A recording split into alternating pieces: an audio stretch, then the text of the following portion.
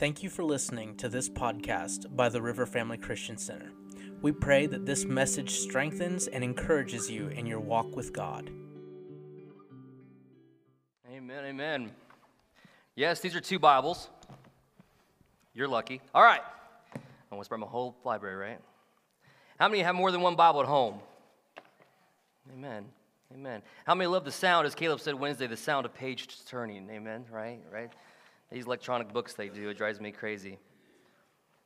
Amen. All right, let's go ahead and open our Bibles up to 1 Corinthians chapter 10. We're going to jump into this very quickly. We're going to continue to talk about the absolutes of God, but primarily today, we are going to continue on primarily, not talking to Dean in any way, shape, or form about this, but the word he had. We're going to be jumping a lot off of that. How many last week remember what we talked about? 2, good. 3, 4, great. Do I have a 5? Do I have 6? Do I have 7? Do I have 7? Not auctioned yet. We're getting there.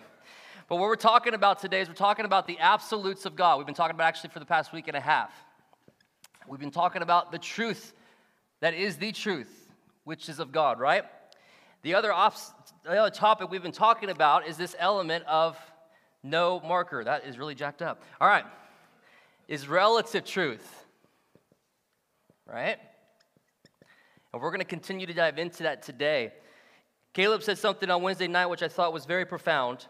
He said the fact is that we as a church have got to, and I'm paraphrasing, we've got to come to the place where we are balancing the Word of God and the voice of God together.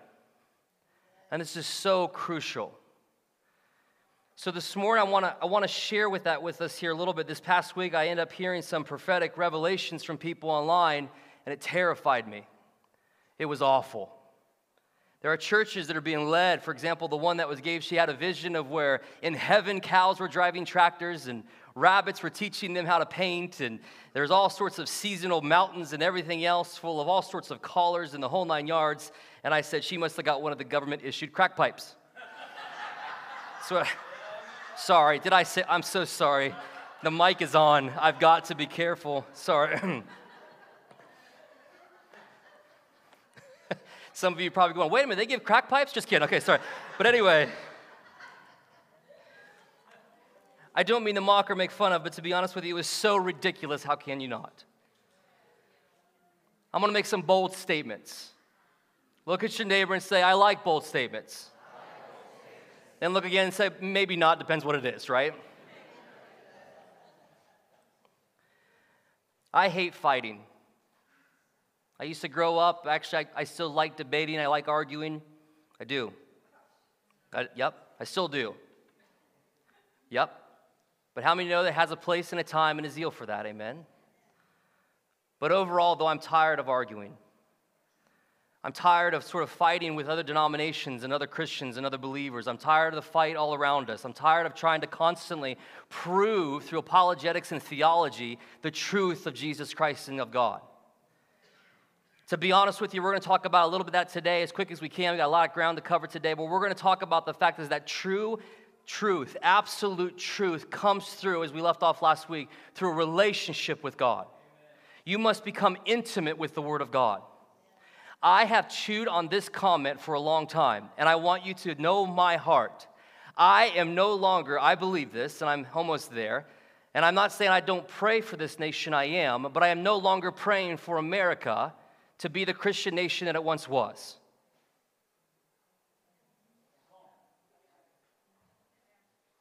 In fact, to be honest with you, when you look at it, it even wasn't before to a large extent. But I am praying for a group of people that are a nation called out by God, separated and set apart from Him, that are not afraid of the gospel of Jesus Christ, that know the truth of the gospel of Jesus Christ, that fear Him and are willing to die for gospel's sake, for a people to be of one faith and one mind and one heart and one zeal and one passion to rise up to change America.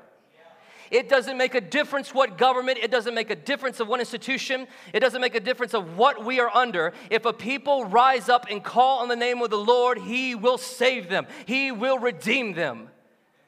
Any country that continues to allow sort of the promulgating of murder of millions and thousands of children every year, the continuation of racism and hate and discrimination, continues to perpetrate sort of the ideology of secularism and sensuality and the whole 9 yards, is a nation that is not of God.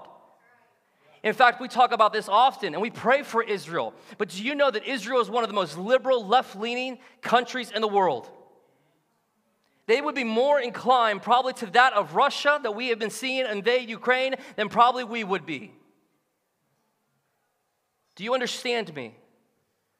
These government institutions are placed by God to govern us and to protect our rights. Institutions and authorities over us are there to guide us into righteousness and to protect us so that we may have the freedoms to do so. But they have become our God. And when they cross that line, and I'm not trying to get in politics today, I'm trying to make a point. When we cross that line of giving them absolute power and allowing them to dictate our truth and our reality, they have become our God, they have become our creator.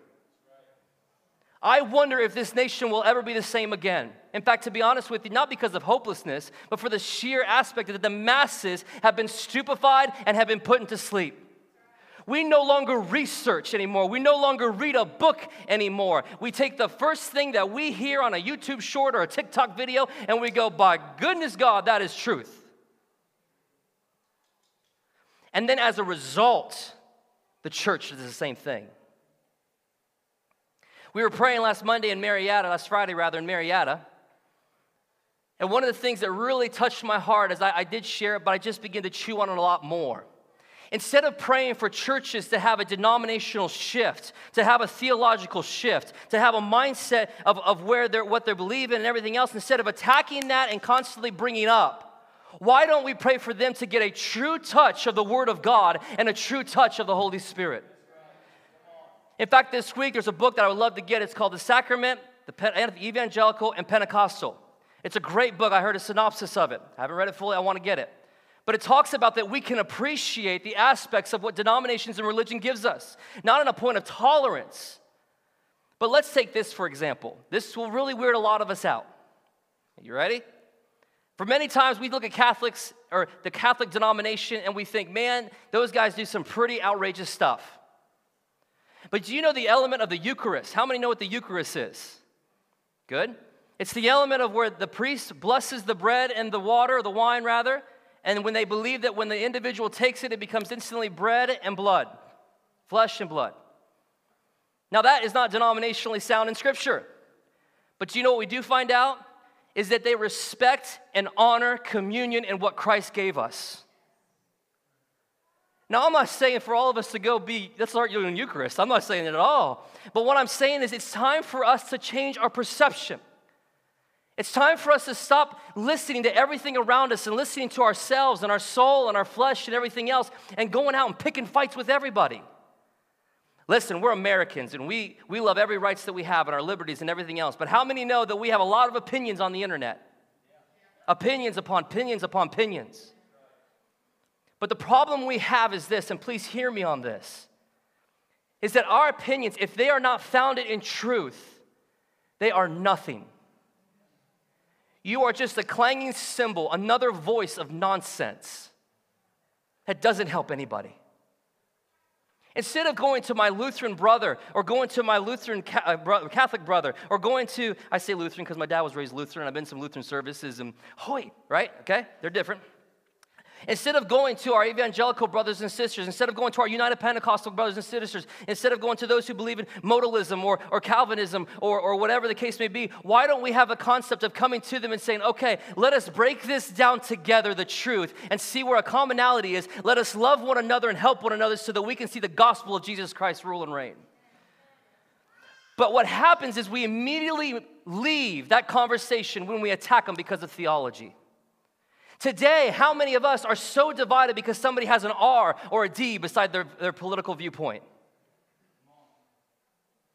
I don't care if you're Republican, Democrat, Green Party, Independent, Libertarian. I don't care what you are. My question is this. Do you know Jesus Christ as your Lord and Savior? And is your morality and your voting history and your life built around this? If it's not, I don't care who you are. I have a problem because you don't know it. I have a problem because you don't know Jesus. A good, loving problem. All right? I want you to understand that when we talk about relative truth, The essentiality of absolute is to know God, is to have relationship with him. You know, I'm going to say something bold again.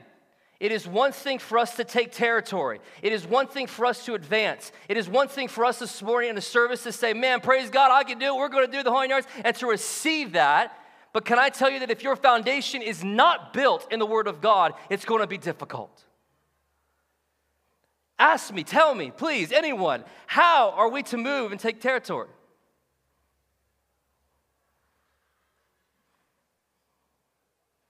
Ouch. You guys look like the teens. How do we take territory? Programs, denominational studies, theologies, great churches, great music. We take territory because we have a relationship, and by a relationship with God Almighty. So that no matter where I am at, I know that he loves me and that he cherishes me and he is my God and he is my King, that he is absolute truth and this is my absolute foundation. So that means that no matter where I go, I'm going to change something and someone. So regardless of where I'm at, I'm now no longer a victim, but I'm now championed. Why? Because Christ has overcome. Are you with me? So no matter where I step, I don't have to be all ooey gooey. I don't have to get a prophetic word. I don't have to get an insight. I don't have to pray in tongues the whole night. I can step into a situation and know that my God is on my side with the Holy Spirit inside of us. Glory emanates from me because of him. This is why nations and the study of nations are very fascinating to me. Because when you find in Genesis 10, when after the great flood, 70 individuals, 70 generations of Noah were the ones who established territories in the earth. They scattered from the time that Noah's ark parked it, and they exited the ark, and they spread out. 70 generations. It became the 70 known countries, or internationally speaking, the 70 peoples of the earth. This is scripturally found.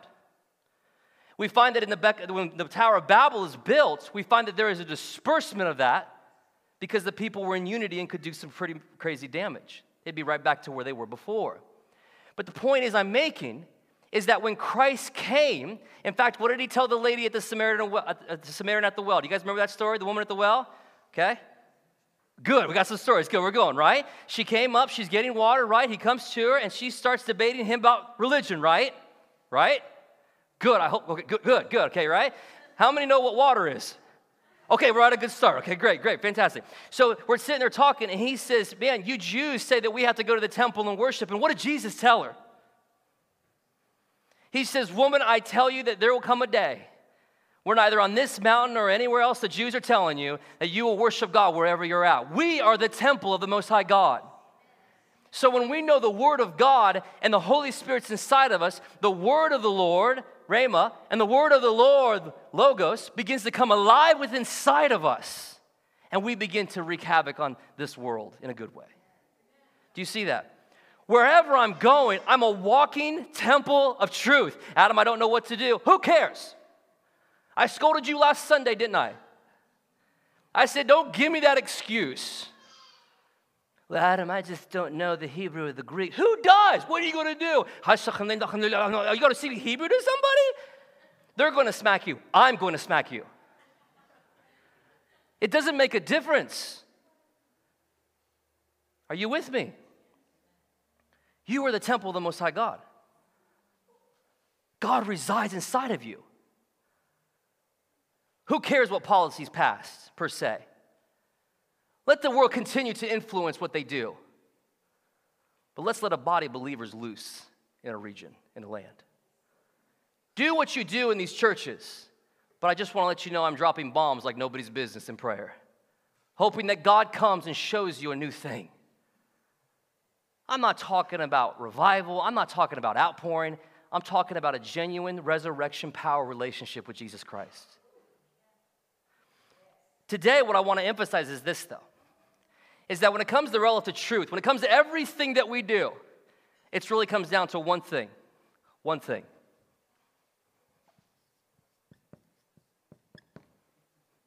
Self. Everything is dictated around us based on how we feel and what we want. We no longer consider God. Brother, I've been a believer for 40 years. I've been a believer. I've been born again, bought with the blood, baptized in the Holy Spirit. Boy, I've been dancing, screaming, spitting, everything else. I am the greatest. Boy, I've been doing good my whole life and everything else. So when's the last time God spoke to you? What is the Word of God saying right now in your heart, in your life?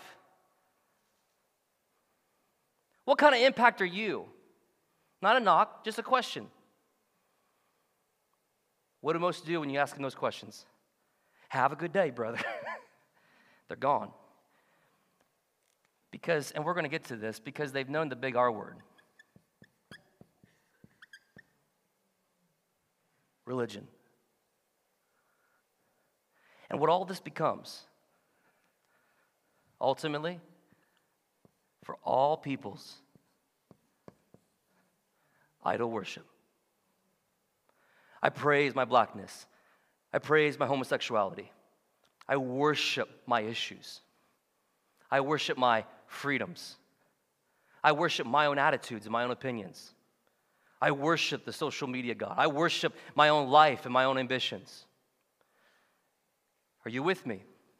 It comes to the place where it comes true sacrifice of oneself and coming in line and loving and having a relationship with truth that it becomes absolute to us. Because many will tell you, how do you know that Christianity is true? How do you know that Jesus was born of a virgin?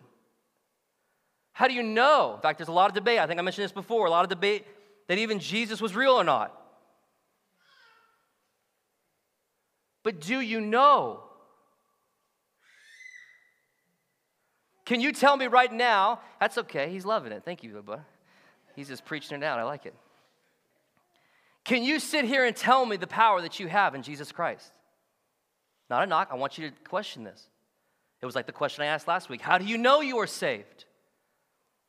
Not as condemnation, but a reevaluation of, boy, I need to learn. I need to grow in God. Because again, we can no longer be ignorant in all that we are doing. How many of you, and I'm going to challenge you here, how many of you are listening and believing to everything else outside of you, in your head, in your heart, instead of the Word of God? You may not cuss, you may not drink, you may not sleep around, you may not have bad attitudes, you may be good to people, you may be a good person, but do you know Him who is truth? Look it, come on. David had an affair with a woman after he lusted after her in the Old Testament. All of you remember David? Good, we're getting there. 2 for 2 so far, 2 for 3. Okay.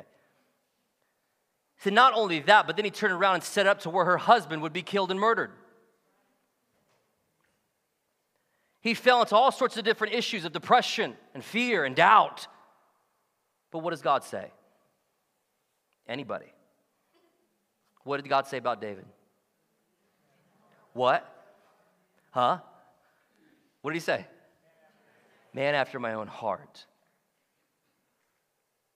Boy, if we just had a little bit of what David was like. How many of you this morning stood up this morning and said, man, this mirror is lying to me. I look horrible. I'm terrible. I can't do this. I can't do that. How many of you looked at the mirror and said, you know what, though? I'm a man and I'm a woman after God's own heart. He loves me. Why? Because I'm me and who I am. And I know who He is. It is no longer the ideology of oneself, no longer. See, we have to remember that we're constantly being lied to in every single avenue of our lives. I was telling Eric here before the service started, and he was talking about a word, and I get personal stuff there and everything. But one of the things that we talked about is that I love this word. I was talking to Dan before on this as well too. Is that one of the greatest ways you can know God, one of the greatest ways you can experience God, one of the greatest ways that you can engage with Him and have a relationship with Him and know the truth is to live in the foxhole with God. So when you are in the battle, ask Him questions. So when you're in the battle and the struggle, begin to do everything you can. Listen, how many of you take what you practice here at church? This may be rhetorical. Don't answer this. But how many of you do what you practice here at church, and how many of you do it at home? You come up, we play music, we give a word, we pray and everything else, but as soon as we get home, boy, I'm such a loser. I can't do it. This is too hard. How many of you are going to your bedroom, your cars, your bathrooms, heck, even in your living room where everybody can hear you? That's my side of the family. They're like, we're going to let you hear what we feel. I know. Exactly right. And how many of you go to that place and just begin to praise God? How many of you, regardless if you feel it, you're just like, I just thank you.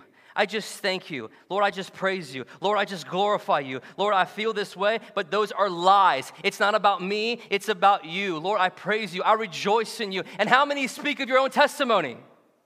How many of you here this morning have a testimony? Good. Start dwelling on the things of God and the good things of God instead of what your reality is showing you.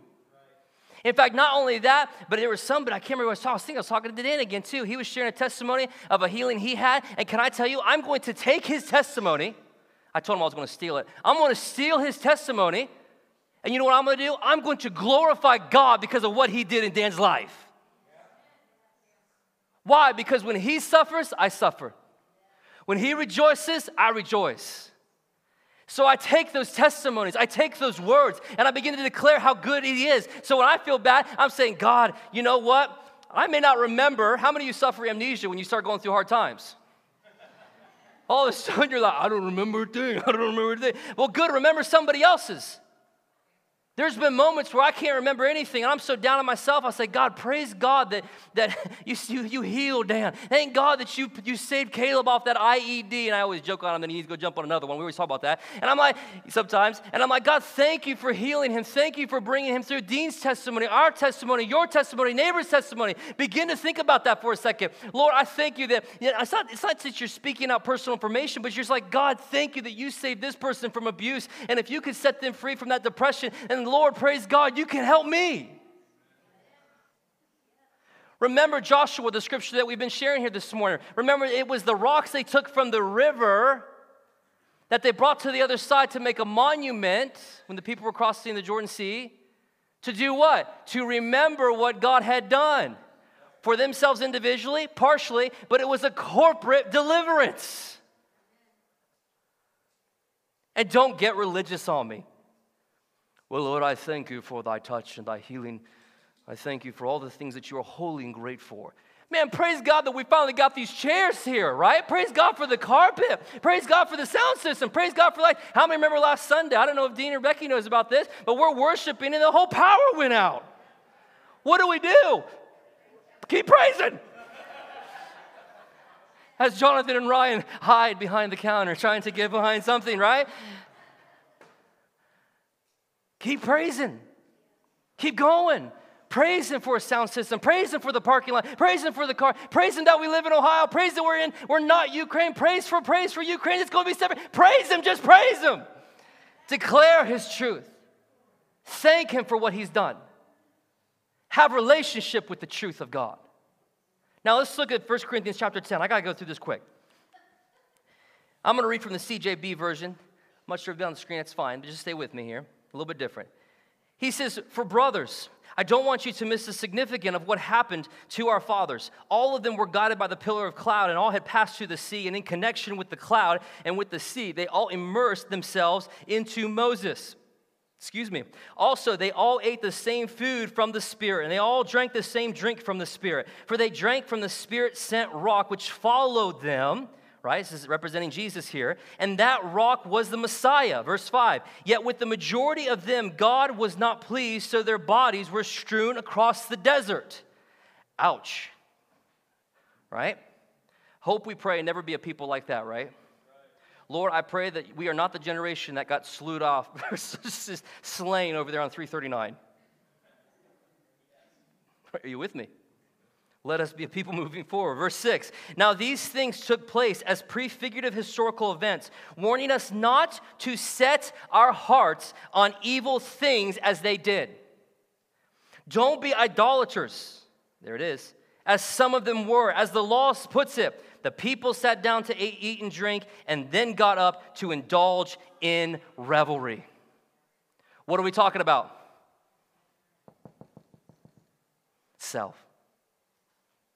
How many of you come to worship and it's such a struggle? Not because kids, that's a different type of flesh. But how many come to worship and you have troubles? You're fighting the temptation to draw you away from God. What's the Bible say in Galatians 5? I think it's Galatians 5, actually I think it's 4. It says that the flesh is enmity against the spirit, and the spirit is enmity against the flesh. All right, how many know that scripture? Oh, man. 445, thank you, appreciate it. Okay, good. We're getting there. And then he says this in verse 8, and let us not engage in sexual immorality as some of them did, in the consequence that 23,000 died in a single day. And let us not put the Messiah to the test as some of them did and were destroyed by snakes. And don't grumble as some of them did and were destroyed by the destroying spirit. Keep going, verse 11. These things happened to them as prefigurative historical events, that they were written down as a warning to us who are living in the end times or the latter days. Verse 12, therefore let anyone who thinks he is standing up be careful not to fall. No temptation has seized you beyond what people normally experience, and God can be trusted not to allow you to be tempted beyond what you can bear. Boy, some of you need to hear that. How many of you feel so defeated? But Paul specifically tells you right there and then, you know what? You're not going to get more than you can actually overcome.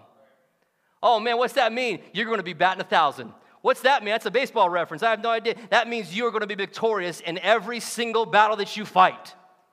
Are you with me on this? On the contrary, along with the temptation, he will also provide the way out. There's another good word. How many of you are believing for a way out? He's already given it. Which means what? Grab a hold of him and hold tight. So that you will be able to endure as it finishes out. Therefore, my dear friends, and I love this translation, run from idolatry. I speak to you as sensible people. Judge for yourselves what I am saying. The cup of blessing over which we made the promise there isn't a sharing of the bloody sacrifice, death of the Messiah. The bread we break, isn't it the sharing of the body of the Messiah? Because there is one loaf of bread. We who are many constitute one body, since we all partake of the one loaf of bread. Meaning, how many know we're going to be persecuted and have to go through hard times? But how many know there is blessing and joy in Jesus' name? Come on, right? Verse 18, look at physical Israel. Don't those who eat the sacrifices participate in the altar? So what am I saying? That food sacrificed to idols has any significance of itself? Or that an idol has significance in itself? Verse 20, no. What I am saying is that the things which pagans sacrifice, they sacrifice not to God, but to demons. And I don't want you to become sharers of the demons. Thank you. Do you hear me? We have engaged ourselves with demonic theology. We have engaged ourselves with the world. We have married ourselves to all forms of idolatry. Can I bust this out a little bit here for you real quick? Christianity is designed for God to empower us, not for just 2 days a week. He has empowered us and has a relationship with us so that we can go out in everything that we do and be blessed and see his kingdom come. Do you hear me? So often than not, we get stuck in so many stuff. And I want to clarify this to you today. And here's the first idol worship that we do. Now, this is what I want to transition real quick here. The first idol worship that we do is religion. Now, I want to clarify this. We use the term religion a lot, don't we? And to be honest with you, in charismatic and Pentecost circles, like us, we have a tendency, as anyone else would, believing that we are, or we have the corner on the market for Jesus. Everybody does it. What I mean by religion is it's this mindset that you have to do certain things to approve or to obtain salvation. To the degree that theologies and doctrines that are of men and of demons, as it says in 1 Timothy 4, begin to be infiltrated in the body of Christ to such a degree that we begin to be misled because our salvation now is pertinent upon what we do instead of who we are in him. So when we come to this place of worship, here's an example. Well, I'm just not going to raise my hands. Why? That's just not proper. Well, I'm not going to shout for joy. Why? Well, because that's just not how I was raised. Well, you probably don't have any joy. Right? Sorry, that may be, sorry. Grace, guys, grace. Right? Well, I'm just going to come and I'm just going to bask in his presence. In the back? Yes. In the bathroom? Yes. In the back room? Yes. Religion comes and reminds you of who you are. Religion comes and reminds you of your sins and your issues. Religion comes based out of the law and tells you what you should and shouldn't do to get his approval. Why do we listen? Okay. Why do we listen to pastors, ministers, and theological scholars and everything else about the things in the relationship of God when they have discounted part of the Word of God and the sections of the Word of God and have said the Holy Spirit doesn't even exist today? Why then do we take our theology from that? Now the teacher is coming out of me. Because if we want to debate this is the problem. It pulls us from a relationship with God and says, you have to do this. This is why Christianity, out of the relationship of God, we have to understand that religion is always, let me say this, is forever rooted in condemnation. Paul says himself that the law was written, was it holy? Yes. But it was written to lead you to God. He knew that you could not accomplish it, but through Jesus you could accomplish it. But we have to get out of this mindset and go all out for God. This is my comment before about the country. We are believers, again, with the Holy Spirit inside of us. We have got to awaken to that point and that understanding through the Word of God. Not in a New Age term. I know that's thrown around, awaken. That's not what I'm saying. But we have to come to the understanding of who He is. The understanding of what the Word of God says. Knowing His Word, we step into life and let God and the Holy Spirit teach us. We don't wait for the pastor on Sunday. Here's something. I'm gonna step on some toes because I love you. Why are you laughing? Okay. How many of us, when you go through an issue, all of a sudden begin to think, boy, if I can just text Dean to pray for me. Boy, I really need a healing here if I could just have Caleb come to my hospital room. Boy, I really need help with my marriage. I really need help with my kids and everything. Boy, I just can't do it. I wonder if I go to Pastor Adam. Maybe he can help me out with that. Now, there's one thing with getting wisdom, and I'm all for getting wisdom. It's good to ask questions. But how many of you are going to this thing, open it up, Googling, Scripture 1, Scripture 2, Scripture 3, Scripture 4, Scripture... Oh, this is what it says about my marriage. This is what it says about hope. Oh, man, this is in my home. Erica, look what I got. And she's like, yep, got clean. It's going to be an hour service is what it's going to be, right? She's going to hear it all day long, right? But what happens? What happens? It becomes personal to you. And all of a sudden, you're like, I got direction. I got understanding. God's speaking to me. Boy, He tells me that I should just maybe be kinder to my wife. That was it. All my issues was because I was a jerk. So what does the Word do? It convicts our heart. It changes our heart. I go to the Lord and say, God, I blew it. Oh, how many like doing that? How many actually do that? Not a big response, nope. How many come to the Lord and say, God, I messed up according to your word and what you're speaking to my heart. I am so sorry. It is a conviction. This is the difference. If you want to know the difference, if you're living relationship or religion, here's the big difference. Are you listening to condemnation or conviction?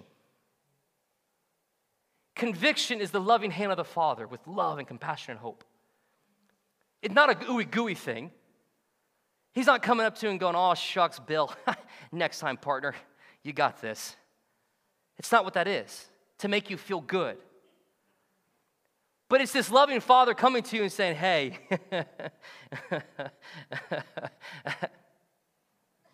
that thing you said to your wife, that was uncalled for. That thing you said to that person, you just blew your witness.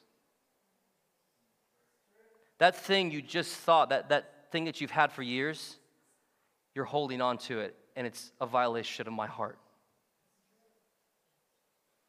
And in that relationship, in that quiet time with him, we go, God, I'm so sorry. Father, I repent, because we fear God. We're moving with God. We're building this consistency and this momentum. And he says, here's what I want you to do. The Spirit begins to lead you into Scripture. He leads you. You just have an unction to just start reading. You don't know what sometimes. You don't maybe not know what. And you're not the scholar. You start thinking all these things, but you're just starting to read. And you kind of get this notion, maybe Romans, maybe 1 Corinthians, maybe something. Just start reading. And then all of a sudden, the Holy Spirit leads you, and he begins to speak to you. And next thing you know, he goes, that's it. That's my kid. That's it. He empowers you, releases you, and now you have what? You've got another monument. You've got another testimony. And now you know truth. You have said no to self, no to religion and condemnation, and no to idol worship, and you said yes to God, giving him all your life. You know what the hardest thing is always getting over the hump. Do you know that? It's always the hardest thing when you're going through stuff, just to start. But can I tell you, the very thing that you're searching for and believing for and praying for and everything else is just a matter of you letting go and letting God do it. Because on the other side, he answers every single prayer that you have. Why? Because he's a good daddy. By the way, religion will tell you he's the old man that you're on his yard. Remember that? He's the old man on the porch throwing things at you. He's the old man porch. Stop it. I'm going to kill you, judge you, destroy you. Lightning bolt. That's not God. God is loving and compassionate to set you free. The next idol that we have in our lives, hardships, trials, conflicts, hurt, and pain. How many are so worshiping the God of victimhood?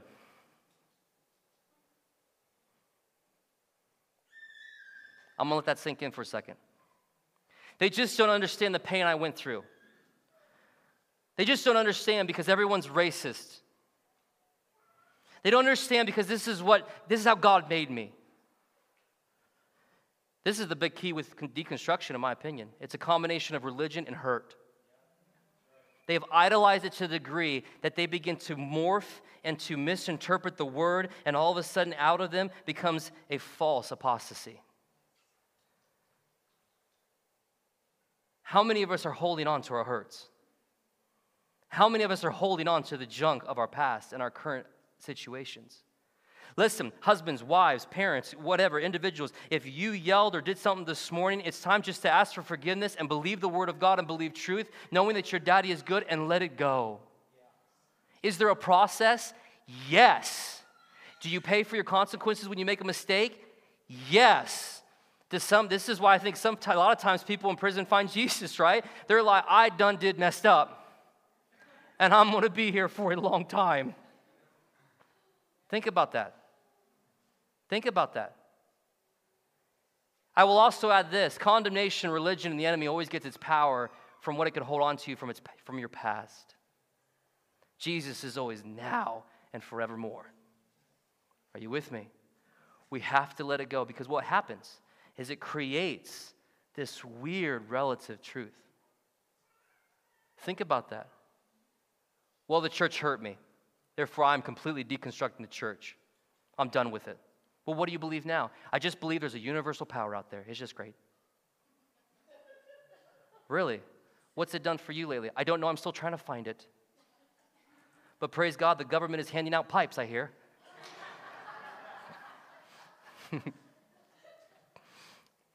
Say no to drugs. Okay. The next idol in our life, the evil in the world. We worship calamity. We worship fear. We worship stress. How many of you flipped out? Don't answer this. When Trump wasn't elected. How many flipped out when all of a sudden the White House was occupied by something else? How many of you flipped out when they found they were trying to push CRT and 1619 project into schools? How many flip out when somebody gets online and just tells you how worthless of a person you are because you don't even know it? How easily we are swayed. Listen, the world wants you to pick a fight. It wants you drawn in with all the fear. It wants you drawn in with all the doubt. It wants you drawn into all the arguing. Get rid of it. Remember, back to relationship and truth. You are the temple of the Most High God. When you ask, you shall receive. Begin to engage with God and change your atmosphere around you. The situation around you. By what? By declaring truth and then let God go. That's how you do it. Are you with me? We live by this fear and this anxiety. When it's great toilet paper shortage of 2021, we make it sound like the Great Depression, you know? It's like for some of us it was brutal, but just kidding, right?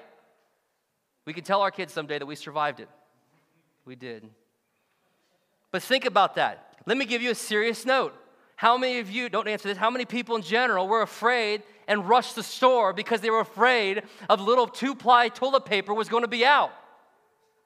But how many, okay, and this is going to sound silly, and I'm totally legit about this. How many, though, went to our room instead of going and bum rushing it out of fear and said, God, there's a shortage of toilet paper. We need toilet paper. Yes. How many, oh, that is so silly.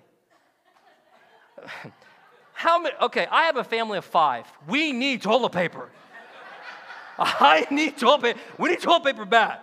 Now, I don't get much privacy with my toilet paper, but we need toilet paper. All right, are you with me? But how many of us are praying for toilet paper? God, I will not be led by the world. Lord, you supply all my needs. And boy, do I need a need right now. Are you with me? Does that make sense? But we think so casually about it, don't we? I don't know. What do my kids do when they need toilet paper? You don't know because you're not in my home. Just kidding, right? My kids will immediately hop off that pot, no matter how messy that is. They are butt naked, streaking it through the house, all over the place and everything else. And they're like, I need toilet paper. Mom, Dad, can't find any one of us. All of a sudden, they're like, oh, squirrel. And they start playing with toys and the whole 9 yards. They're playing with this and doing this and everything else. Next thing you know, they go over here. They're sitting on the couch, right, watching a TV show. And then I come out, Mom comes out. I'm like, where's your mom? She's like, I don't know. I'm like, whoa, wait a minute. You're supposed to be in the pot.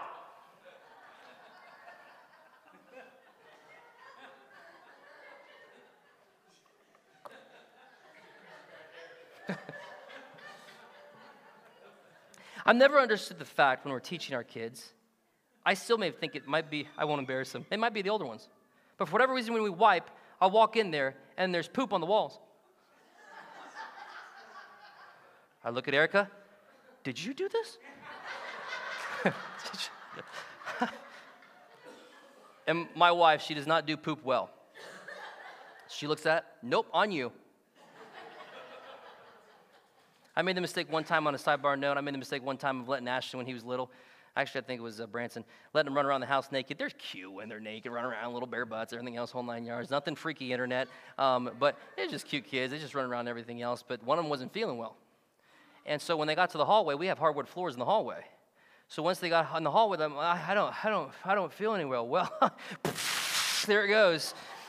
All diarrhea and so there I am as Erica looks over and goes, your fault. So there I am with paper towels and some cleaning solution and everything else, and with a toothpick pulling poop out of every single crack of my hardwood floor. Remember, put pants on. All right. But we forget these things, don't we? We forget the little things. We forget that God desires us to ask him, Lord, I need some toilet paper. How many single parents, how many parents in general, Lord, I need diapers. I need wipes. Formula is made with gold. I need formula. Lord, we need clothes, Lord. We need the roof. Lord, I pray, come, Lord. We need you. But the world brings all sorts of fear, doesn't it? All sorts of anxiety. Again, we have to disconnect ourselves from it and press on. Amen? How many of you are still thinking about pants? All right. I want to go over one more thing, actually. This is combined of two. And this is huge. One of the things that plagues us a ton when it comes to relative truth and moving away from God is this element of a false love, or also known as tolerance. One of the things that we got such a kickback last Sunday and questions we had, I noticed this a lot, especially with starting to have these conversations, is how do I talk to people? How do I share with people? Aren't we believers? Aren't we supposed to love one another? We have bought into the cultural deception of tolerance. I said that quote last week by Lizzo, right? Don't listen to her music. Holy. She says what? If you can't love all of me, don't love me at all.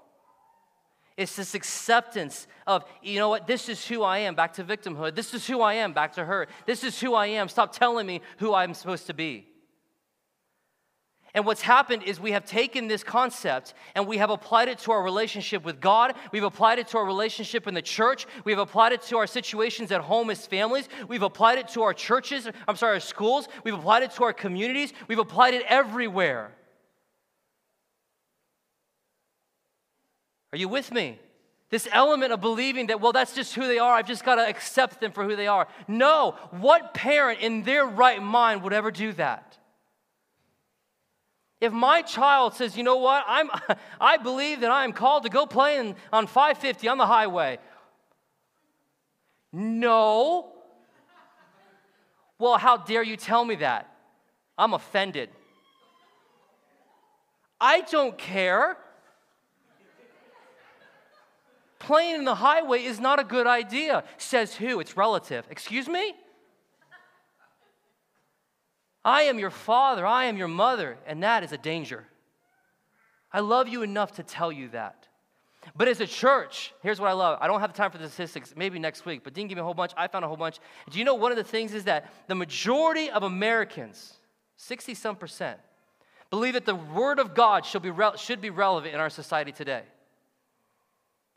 Believers, about the same, evangelical believers, which is actually quite low, to be honest with you. If you're talking about 60-some% versus 100% believing in the Word of God. But one of the things is they say, yes, this should be an influence in our society. We should study this. This should be part of our government. This should be part of our politics and the whole 9 yards and everything else. But then when you ask them the question, have you shared the faith with anybody, or would you share the faith with anybody? And if in between certain types of evangelicals, the average median of that number of evangelicals sharing their faith of what they believe is right, it's about 35%. What? We've got this mindset, this mentality. Do what I say, not as I do.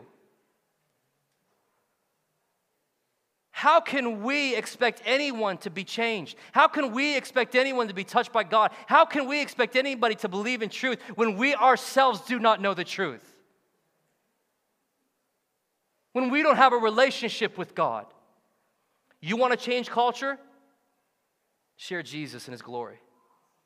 You want to love people genuinely? Get a hold of God and let Him impact people around you. You will find that more often than not, that those who speak wisdom and out of truth, out of love and compassion of the Word of God, will begin to gravitate to you and receive it and desire it. How many of our people today in this society, think about this for a second, how many of them yearn to be disciplined? Think about that. Not in a bad way. I'm not talking about we should go around and just start beating people. But how many desire, I meet this all the time, how many people desire to come and say, hey, listen, hon, what you're involved with is detrimental to yourself. And how many turn around and go, you're the first person to tell me that. I know at Branson, for example, at school, and he does this a lot. And you know, one of the funny things is that he'll see kids on tablets with pornography and all sorts of stuff and everything else. Now, Branson isn't shy, right? We all know Branson. My number 2. But he'll come and say, hey, listen, you shouldn't be looking at that. The person who's looking at it gets offended. The friends around him are getting offended. They're getting attacked, and they're jumping his case the whole 9 yards and da-da-da-da-da. But do you know what happens? All of a sudden, he has other people, other kids come to him and begin to ask him questions about it. They begin to share. Why? Because I'd like to tell this to my kids all the time. You're acting more of an adult than their parents at home. Why? Because you're speaking truth and righteousness out of God. You want true revival, you want true outpouring, you want true change. We need to start living truth. And we got to stop being so scared to tell our kids what for. I'm not saying in a bad way. But do you know that love comes in the form of justice? Healthy fear is good. Ashton was goofing around with me the other day, and he comes to the kitchen, and he's like, hey, what's going on, bro? I said, first of all, I am not your bruh, all right? I am your father, is what I am, okay, right? Oh, she's like, and Ashton's goofing around, he's a teenager. He's like, yeah, you know what I mean, hey, how you doing, bud? And he's like, he's dry humor, right? You know you doing, bud? I said, you're not my bud right now either. I'm going to smack you in the head when you stop back to what you're doing, right?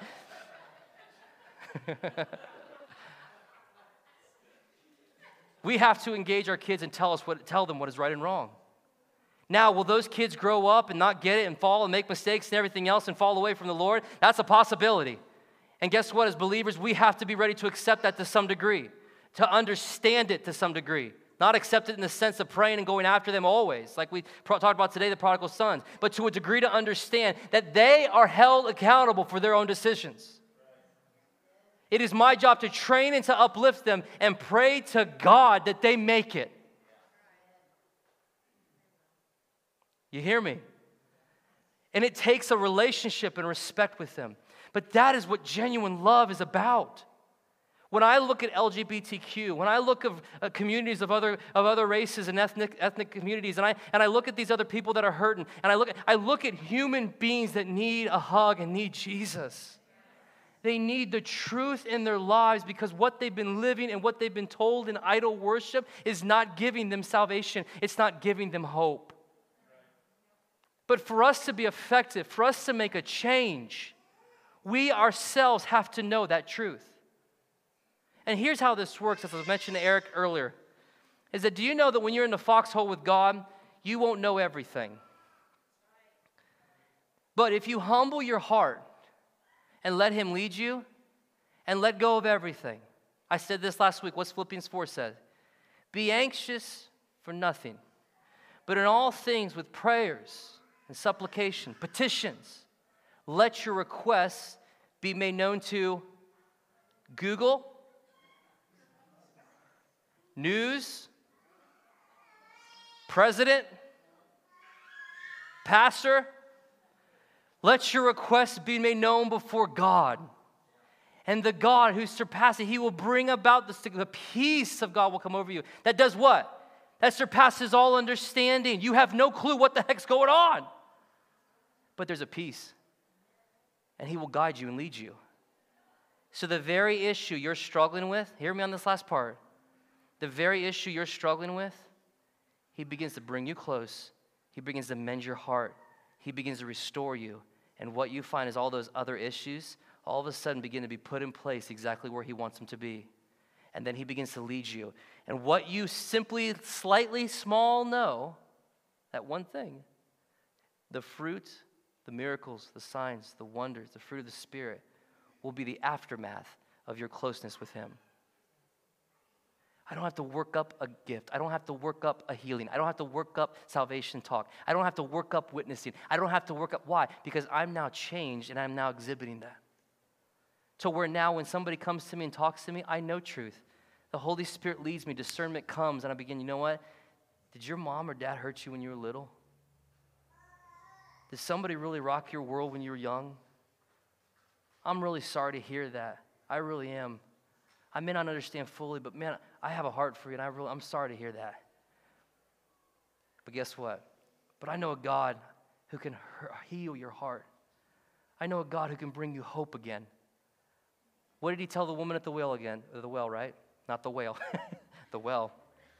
What did He tell her? He told her, and He sat there and said, listen. He said, I know. He knew what He had done, right? And He bypassed all her thinking, all her religion, all her brokenness, all her heartache in the whole 9 yards. And He nailed her right where she was at. He didn't blame her. He didn't condemn her. He didn't jump her case. He was led by the Spirit and by love. And we saw a woman set free. I love this example. If you ever watch season 2 of The Chosen, she shows up a lot in Samaria. It's wonderful. Because wherever Jesus goes, she becomes this helper. And she brings everybody in the city to meet Jesus. And she brings them and says, Jesus, here they are. And she's so excited to bring it. It's a great show. She brings them up to him, and he's like, this is so-and-so. They wanted to meet you. Want to meet you. And he's like, yeah, excellent. I know you. And he begins to minister to them. It shows that her marriage is restored, or that the man she's with is restored. The relationship begins to be restored. She begins to be married. It shows this element where she begins to be set free of her bondage. She begins to lighten up. She begins to be an evangelist of great virtue. That's how it's supposed to work. So let's stop playing whatever you're playing. And let's start making God real for who he is between him and you. That expands out to the body. And let's start asking God questions and let's start engaging with him. Ask God those questions. Lord, show me. Then what do? Nothing. You wait. We spend time with him. We engage with him. We continue to have communion with him. That's the things we do. We stay in the word. Sometimes he calls us to do things, sure. But the point is wait on the Lord and he will renew your strength. Wait and he will bring the blessing. He'll bring the answer. So get out of yourself and get out of the worship of all these things. And let's just love God for who he is and who we are now in him. Amen? Because there's a time coming, guys. Deception is only going to get deeper and darker. Do you hear me? I don't know if this country has much more time. But if she ever goes, and I pray that she doesn't, we will always have God. We will always have God. We will always have God. Amen? Let's go and stand.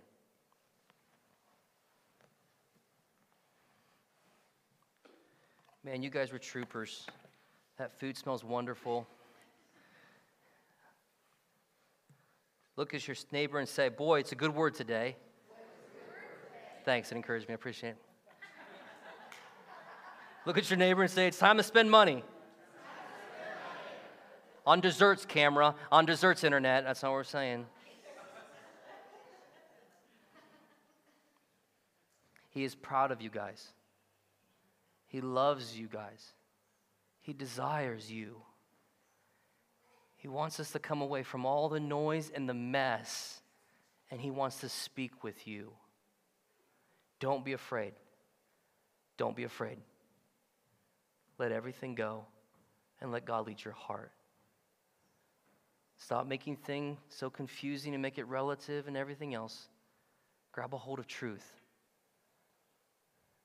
And if you don't think you can, then you need to ask for it.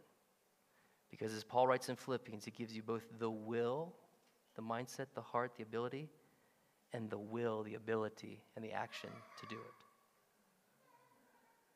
Amen? Let's pray. Father, we thank you for today. Lord, I thank you for this service. I thank you for what you're doing. Lord, I thank you for just, man, these awesome people. I thank you for the bride. Let's just thank him right now. I just thank you for the bride of Christ.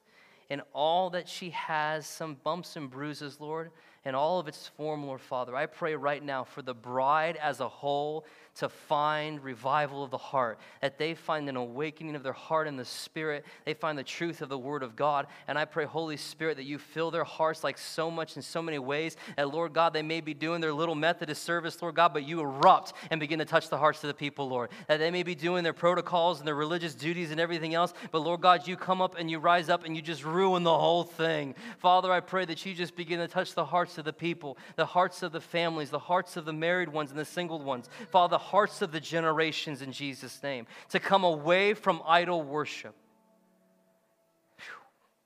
and to come close to him again. I pray for renewal, Lord Father, of us coming back to your first love, of what it really meant to be born again. Father, I pray that we just let go of all these things around us and we say yes to you and more of it. Father, we thank you for your truth. It is the only truth. It is the absolute truth because it is real on every level. It is the only truth that saves. It's the only truth that puts our hearts right. For you said yourself, Jesus, you are the way, the truth, and the life. That no one comes to God the Father unless we first come through Jesus Christ. And so, Father, I thank you for that this morning. I pray that we put away our religion, our stresses, our anxieties, and we say yes to you in every fashion. Just take a moment, one more moment.